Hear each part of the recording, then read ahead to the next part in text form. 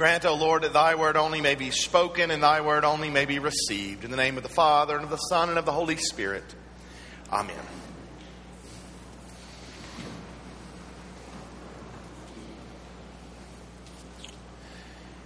Blessed and happy Pentecost to all of you on this day. There are many traditions that go along with great and important feast days, this day being equal to Easter and Christmas. For Christmas, a lot of times we get together as family, we exchange presents, we come to church, and the silence and the holiness of the night sort of overcomes us. On Easter, we get together, we hide Easter eggs and have Easter baskets, and we wear our new dresses and new hats and new ties, and we come to church. And we also usually have big family gatherings afterwards.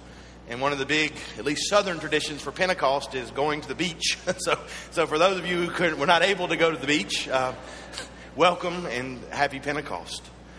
There are also, besides traditions that go with all these great and holy days, there are memories. Different memories for different people, but memories for me of Christmas are of family and of midnight masses and Christmas mornings. And on Easter, it's visiting family and dyeing eggs and things like that. My memories of Pentecost, however, are a bit different. They're actually much different. Usually it's of getting whomped by God, if you will. One of the most vibrant and memorable and lasting memories for me of Pentecost was when I was in seminary. And I might have told this story before, so excuse me if I have. But when I was in seminary, I was a chaplain at Northwestern University Memorial Hospital.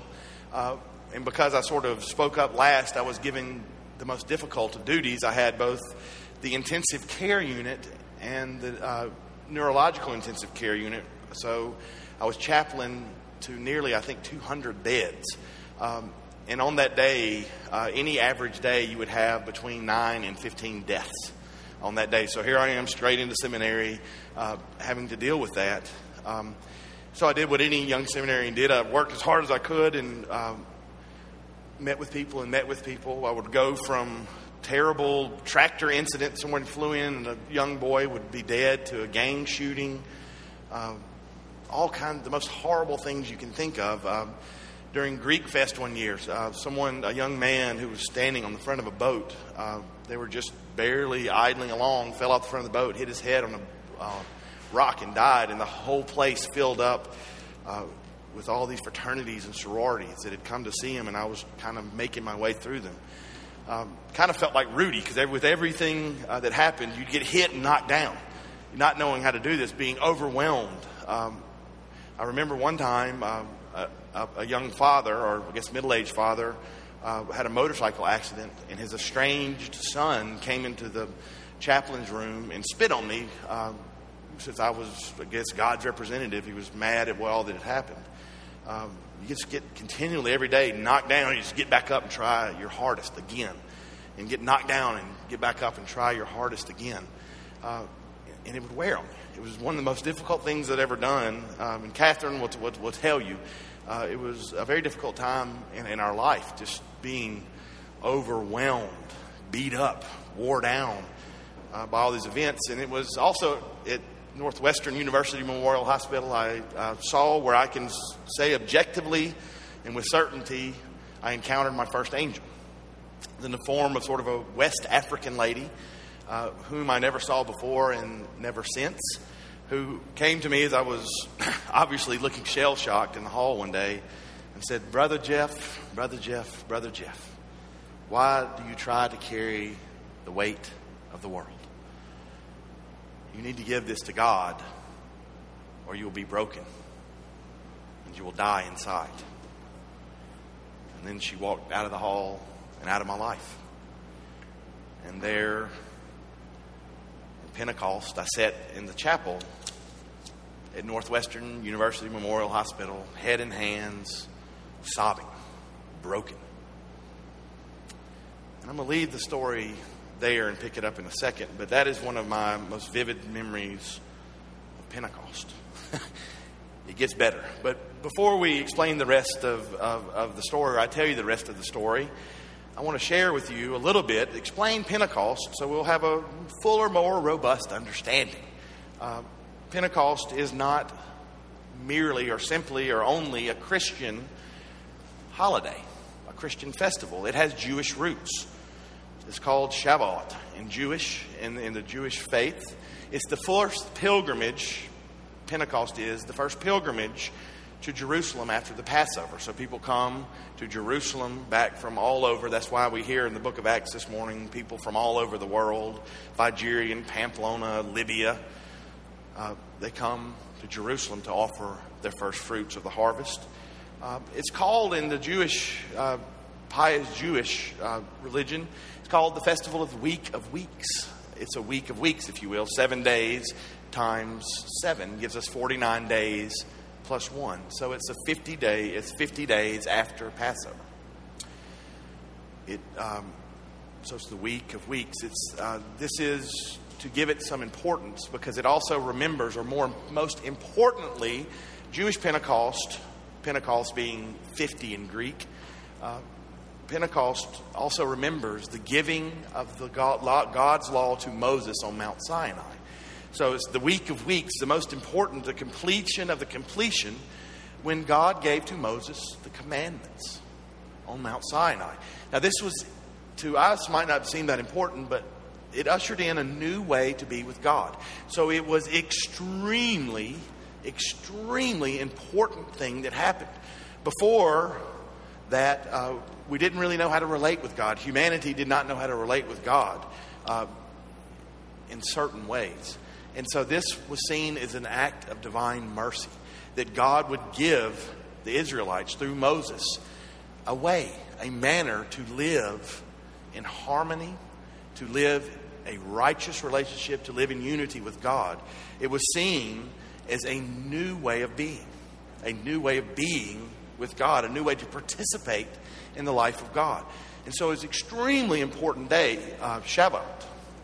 And it's no coincidence that the event of Pentecost, the descent of the Holy Spirit, the day that the upper room, the house that the disciples were in, filled with great rushing winds that all of Jerusalem took note of, the day that the Holy Spirit in the tongues of fire descended upon these disciples in ways that the people around could not help but notice. It's no coincidence that this takes place on the Jewish feast of Shavuot.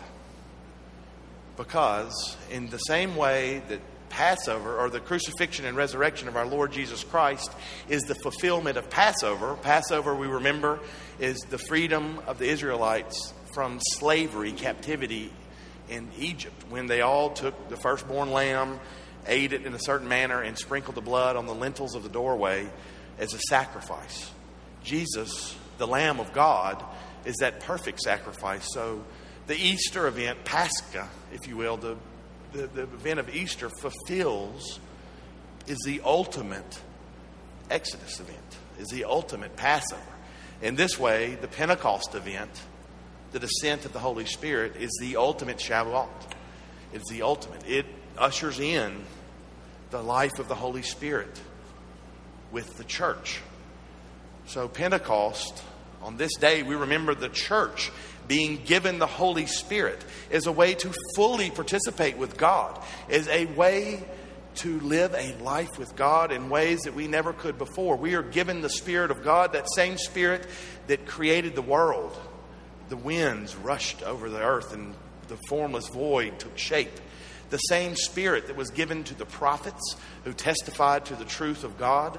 The same Spirit that parted the Red Sea waters. The same Spirit that brought Elijah up to heaven in the chariot. That same Spirit. We are given the Spirit of God to act as God, to participate fully in God's life. We're given also on this day new life. The new Israel is birthed. The church is birthed.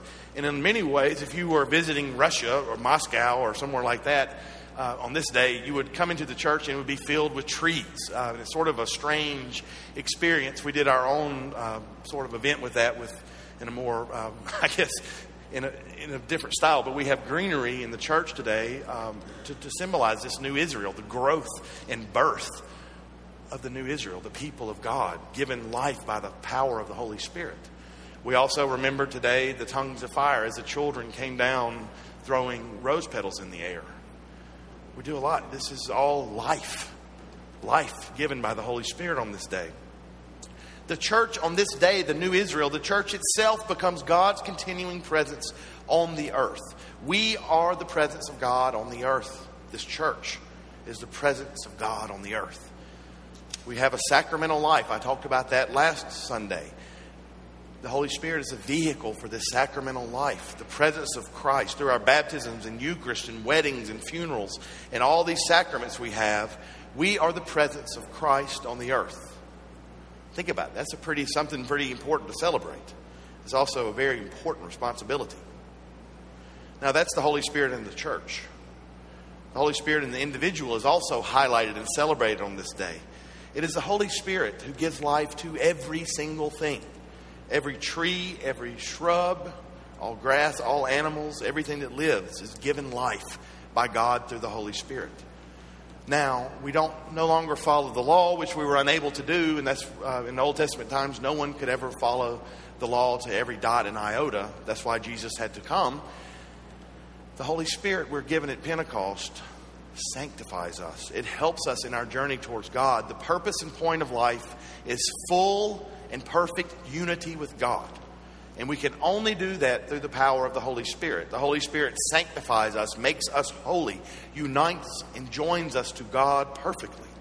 In the East, it's called deification. We become as God. The point and purpose of life is full unity with God, and that's accomplished through the Holy Spirit, given freely on this day. The Holy Spirit is the vehicle for our life in God, our life in the church.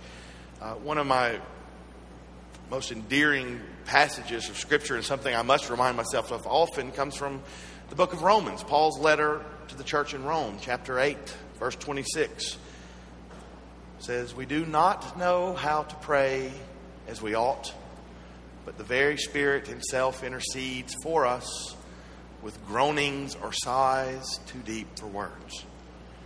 So that, my brothers and sisters, is what the Holy Spirit does for us. We do not know how to pray as we ought. So, even if the best we can say is help, the Holy Spirit knows what we need and intercedes for us to God. Even if we ask for the wrong thing, dear Lord, give me wealth and popularity and prestige and all those.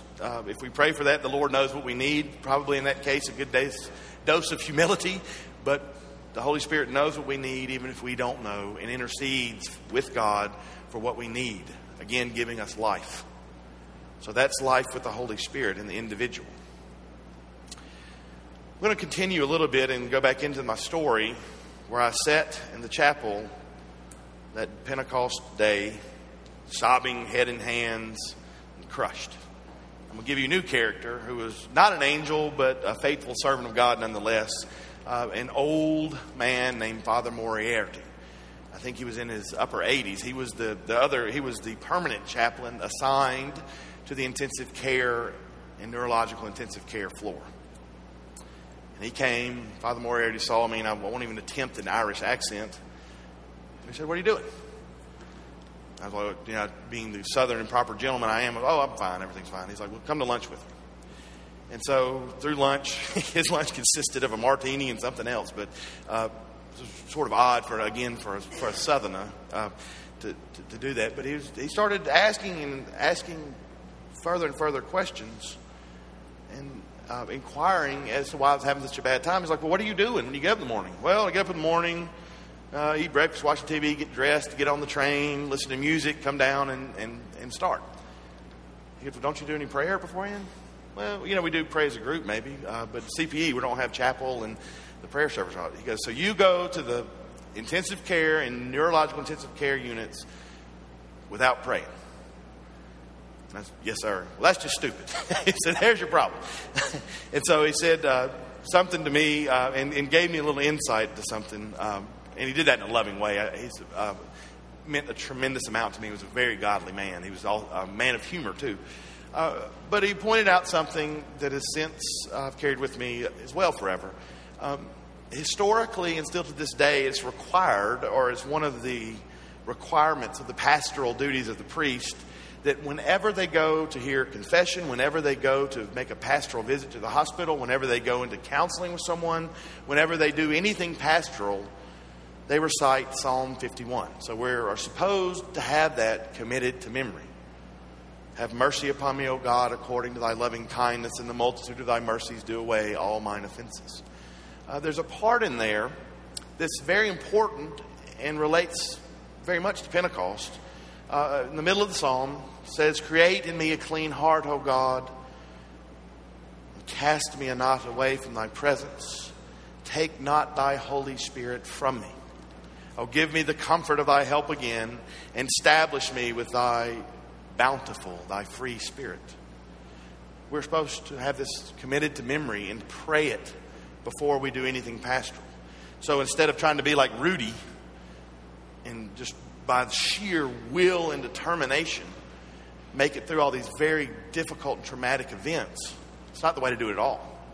Not the way to do it at all. On my own accord, I'm worthless. I'm a bumbling idiot, if you will, in that sense. Only slowly killing myself. It is only through the power of the Holy Spirit working through me, through you, that we're able to do anything good, that we're able to love, that we're able to have friendships, that we're able to have life. It took me a while to learn that, and I still have fits of self-reliance where the easiest thing to forget to do is to pray, right? Is to sort of take out on your own without praying. But that's how we do that. And it's not only with priests, you too. Without the Holy Spirit in your life, you are unable to love, you are unable to have friends, and you slowly die inside. It's very important, this Holy Spirit that we celebrate today. So today we remember the Holy Spirit descent upon the disciples. We remember the birthing of the new Israel, new life given to the church, the Holy Spirit being poured out not just upon a certain bloodline, but upon all creation. That requires something of us, as it always does, right? We never hear anything in the Bible that requires nothing. If you ever hear anything that requires nothing, please let me know. So it usually requires we do something. It requires a right heart. Create in me a clean heart and renew in me a right spirit. It requires participation in the church, in repentance and amendment of life, and have our heart focused on God and on sanctification. We must focus on these things if we expect the Holy Spirit to remain kindled and active in our lives. It's not magic. It is not magic. Just as I thought it was magic without work, the Holy Spirit does not remain with us. We must work on maintaining clean hearts, hearts that are not filled with rubbish, a right spirit, a spirit that seeks God and not evil spirits. We must constantly repent and amend our lives. We must constantly discern spirits. We must know what God calls us to, and what God calls us to.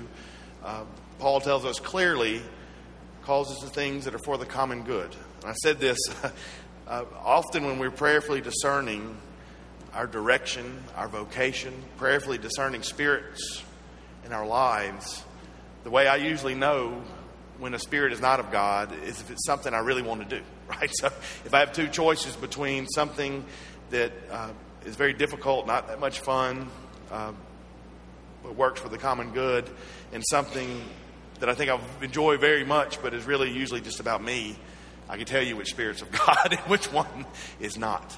The Holy Spirit calls us into common life, to the common life of the church, calls us to deeper places, calls us to give of ourselves to others. But we must know how to do that, and we can only do that through living a life in the church, through prayer, through working on sanctification. So on this day, my brothers and sisters, forget not that we must kindle that relationship with the Holy Spirit, and that it is the Holy Spirit himself that gives us life. As the plants in the greenery adorn the church and the rose petals are on the floor, let us remember the gift of Holy Spirit that gives us everything, our very life, that gives us our salvation. And let us work non-stop with the greatest of effort we can muster to live a life of prayer, a life of discernment, a life of repentance and amendment.